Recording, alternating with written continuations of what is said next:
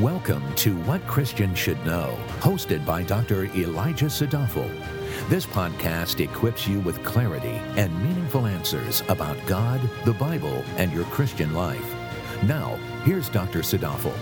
Over the past several thousand years, church history has proven one crucial fact over and over again, that the greatest enemy to the church has never been the enemy without.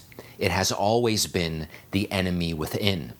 That is to say, for the saints of God, the biggest threat has never been clearly defined enemies on the outside. It has always been concealed enemies on the inside. The enemy within may manifest in many different forms and in many different ways, but a telltale sign of the enemy within is profession without practice. That is, many in the church may say they trust in Christ, but when it comes to what they do and how they actually live, that faith is not evident. The profession is never put into action, proving the worthlessness of the profession. A church filled with false professors will not endure because what exists is corruption from within. Any house that fights an external threat may fall and then rise again, but a house that is poisoned from the inside will fall and stay down.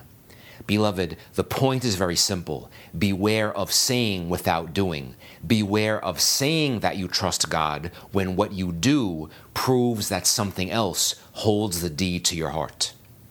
In Luke 6:46, Jesus says, "Why do you call me Lord, Lord, and do not do what I say?" Jesus asks this because he had many, many followers, but many only pretended to honor him with words. They were pretending because when it came to obeying Christ's commands, they did something else. Truly, this theme of saying without doing is not new in the New Testament. In the Old Testament, in Ezekiel chapter 33, verse 31, the text says, "They come to you as people come, and sit before you as my people, and hear your words, but they do not do them, for they do the lustful desires expressed by their mouth, and their heart goes after their gain." James cautions us about saying without doing when he writes in chapter 1, verse 22 of his epistle, "Prove yourselves doers of the word, and not merely hearers who delude themselves." Let us remember to do as we say, because false profession ruins the soul. It deludes a person into thinking they are safe by their words, when in actuality they are sprinting toward the wide gate of destruction. People who openly live in sin and who publicly profess their unbelief in God know exactly where they stand with their Maker.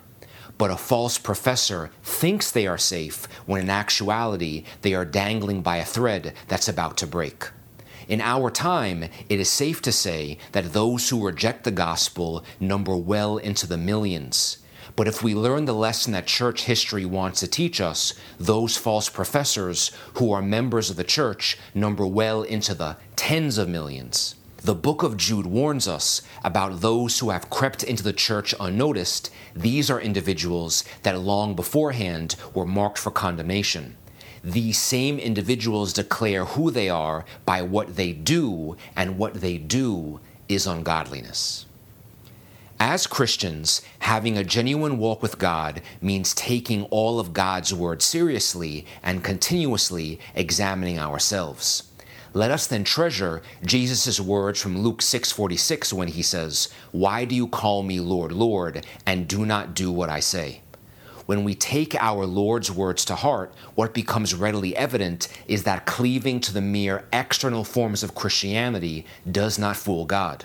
That is to say, routines and mere participation in religious rituals profits us nothing. If our hearts are not in it and we instead have a passion for something else, then our deeds will invariably expose us. Genuine faith begets genuine works, so let us all be genuine doers of the word.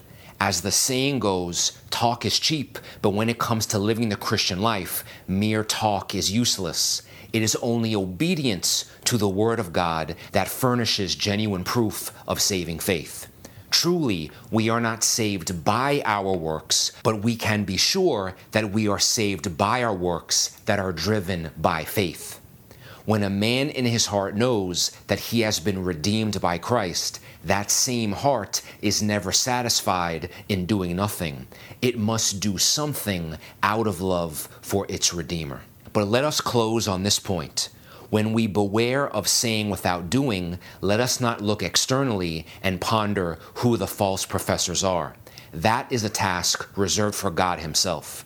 Let us then diligently prove ourselves doers of the word, so that what we say we do, and what we do is driven out of love for the Lord, who did the ultimate thing, allowed Himself to die so that we could live. Thank you for listening.